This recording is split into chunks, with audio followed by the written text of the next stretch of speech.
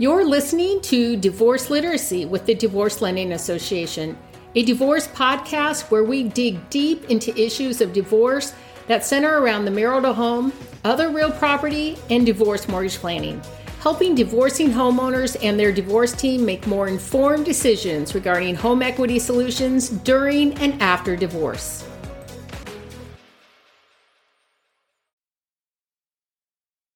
Welcome, Felicia Hunt, to our Divorce Literacy interview series. I appreciate you taking the time to be with us today. Absolutely. Thank you, Mark. You're welcome.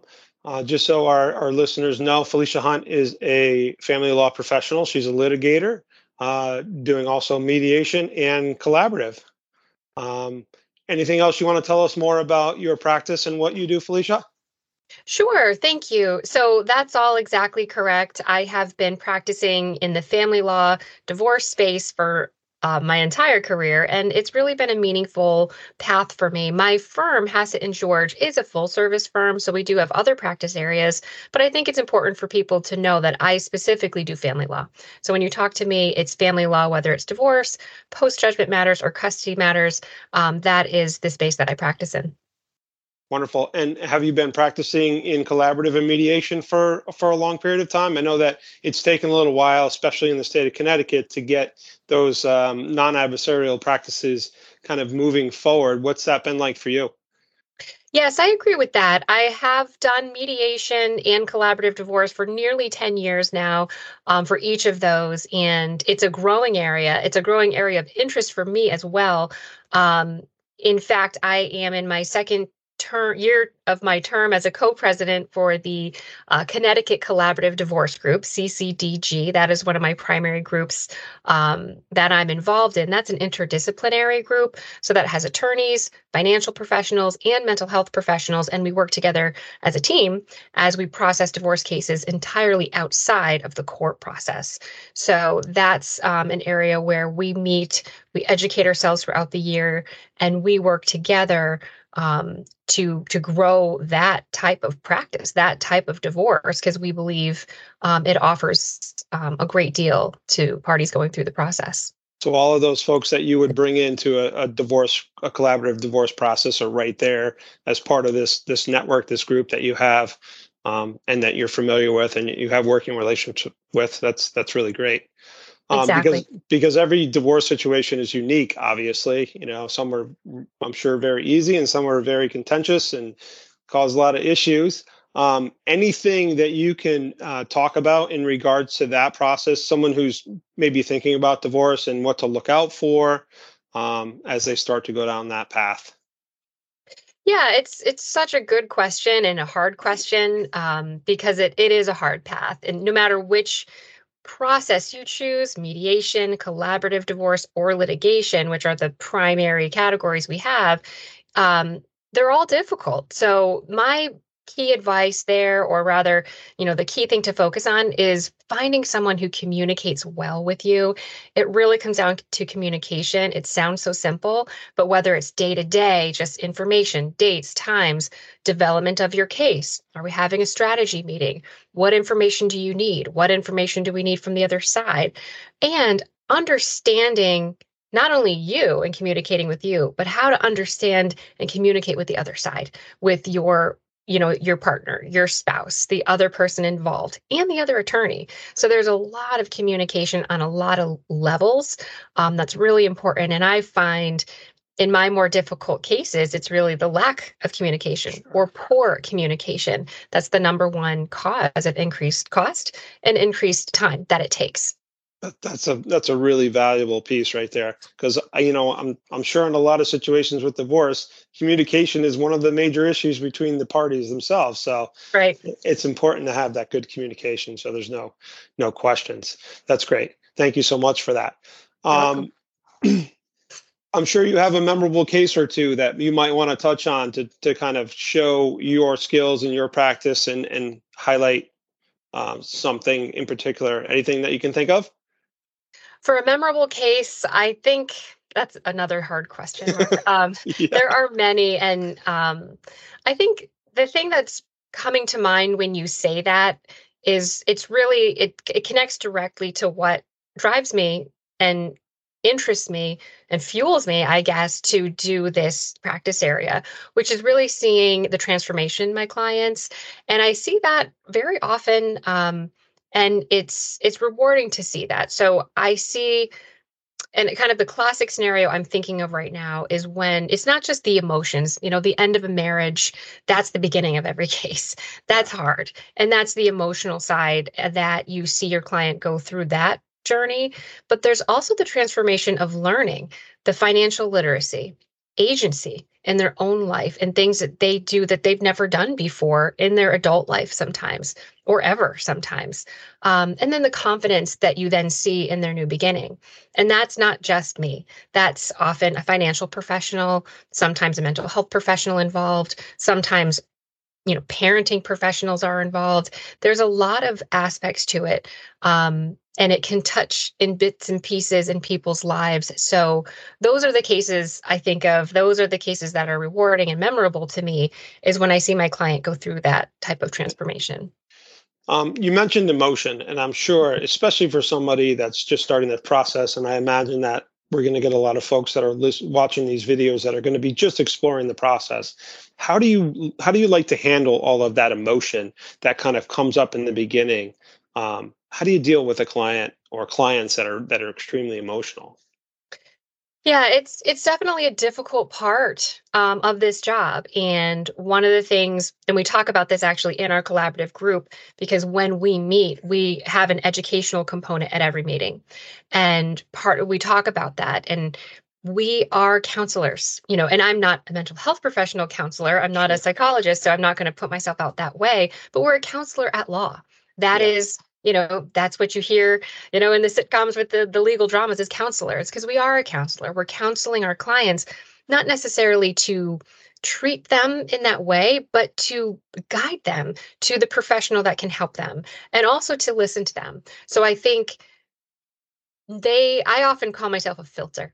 And they'll apologize. I'm sorry, I don't know this. I'm sorry I got emotional. I'm sorry for this. Like, don't apologize to me. Tell me all those things. And the way I can respond is to say, these are the things that are going to impact your case, and we need to work on in your case. And these are the things that are important, but they're important in a different space. Maybe they're important with your therapist, or with your child's therapist, or with a co-parent counselor. So it's trying to help them organize, those emotions, and they are valid. Absolutely. So I think people need to hear that sometimes.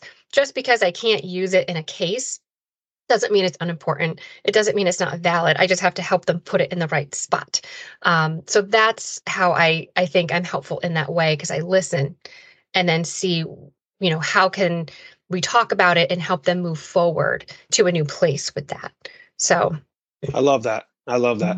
That's great, because it is a scary process, and for them to have someone to kind of dump on a little bit, and Yep. then you to give them some good information that they can take with them and help them in the decision making process. That's very, very important. Exactly. For somebody that's new and is interested in maybe contacting you, what's the best way for them to reach out to you? Email, website? How do you like to make contact?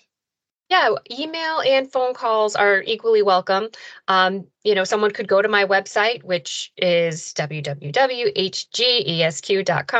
HG for Hassett and George, and you'll see my bios there. There's a link to my email, my phone number's there, and I'm responsive with emails. And even if you call me and leave a voicemail, I will get back to you within 24 hours, whether we have a call, have a meeting.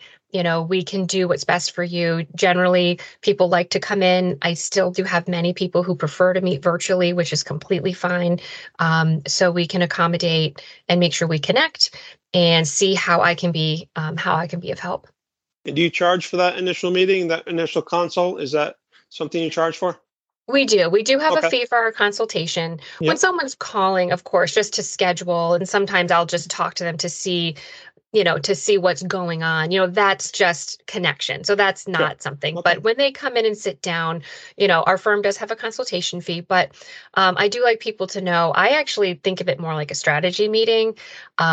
It's a full meeting. I ask questions. We have forms so that we can give them as much information as possible. So when they're leaving, they literally have a folder. They'll have, I can't predict the future and guarantee outcomes, but I will give my absolute review of their case and kind of tell them where I can see things going. What are some issues in your case to, expect? What are some recommendations? And by coming in, I can give recommendations for, based on what you told me, here are some options that would be a good fit for you. So you're providing a lot of value in that first meeting, which is great. Exactly. And I'm actually a fan of the charging for the initial fee. It's a commitment fee. I'm sure there's a lot of people kind of on the fence whether they want to meet or not. With that financial commitment in that first meeting, you're getting more buy-in there. Exactly. As far as I'm concerned there. So absolutely. Any last minute thoughts that you want to leave our guests today? Anything you want that I didn't ask you that you wanted to share? Yeah, I think what I would encourage people to do is to ask questions. When you're meeting with any professional, whether it's an attorney, a financial professional, anyone, ask a lot of questions. I find when people first meet, they're hesitant. They're afraid because they don't know what they don't know. And that's okay. That's why we're here. There's a lot of things out there I don't know how to do either. But ask the questions and know that, we practice in this family law space because it's meaningful to us. We want to help people through. It is a difficult process. And I think, yes, it's a difficult process, but we are trained professionals to help you through it and in a meaningful way and in a way to help families. And we see a future for families. And I think the vast majority of family practitioners, whether it's financial or legal, genuinely feel that way, because otherwise we wouldn't be in this field of practice. That's right. Because it's not easy, but it's important. And we value people's goals. We want to understand where they are and where they want to be. And we have experience and training for that. So I want people to feel, let your guard down, ask the questions. There's no questions too big or too small. People say, this isn't, I don't know. And that is okay. Of course you don't know. You're not a family law practitioner. Why would you know that? Right. So ask those questions. And I think the process of doing that, especially initially when you're thinking about it, talking to different people, it's not just to get the answer, to get the magic answer. This is, I want a prediction. That's not all it's about. It's also to see, how are you connecting with that person? Are they understanding your goals? Are they understanding that you don't know what your goals are? That sometimes is just, are you having a good rapport with that person where you think, I can work with this person. They're hearing what I'm saying. They're asking me good questions. So I feel like I'm being heard and I can trust this person. So I think it's hard to do that because you essentially have to let your guard down. But I would encourage people to really try and ask all those questions on your mind. Very good. Thank you so much. Those some welcome. Great advice you gave. I appreciate you joining us today and taking the time to be here. It means a lot. Absolutely. So thank you so much. You're welcome. All Thanks for having me. You're welcome. All right. Take care, Marc. Thanks for listening to Divorce Literacy. Discover more strategies and solutions on divorce mortgage planning at divorcelendingassociation.com.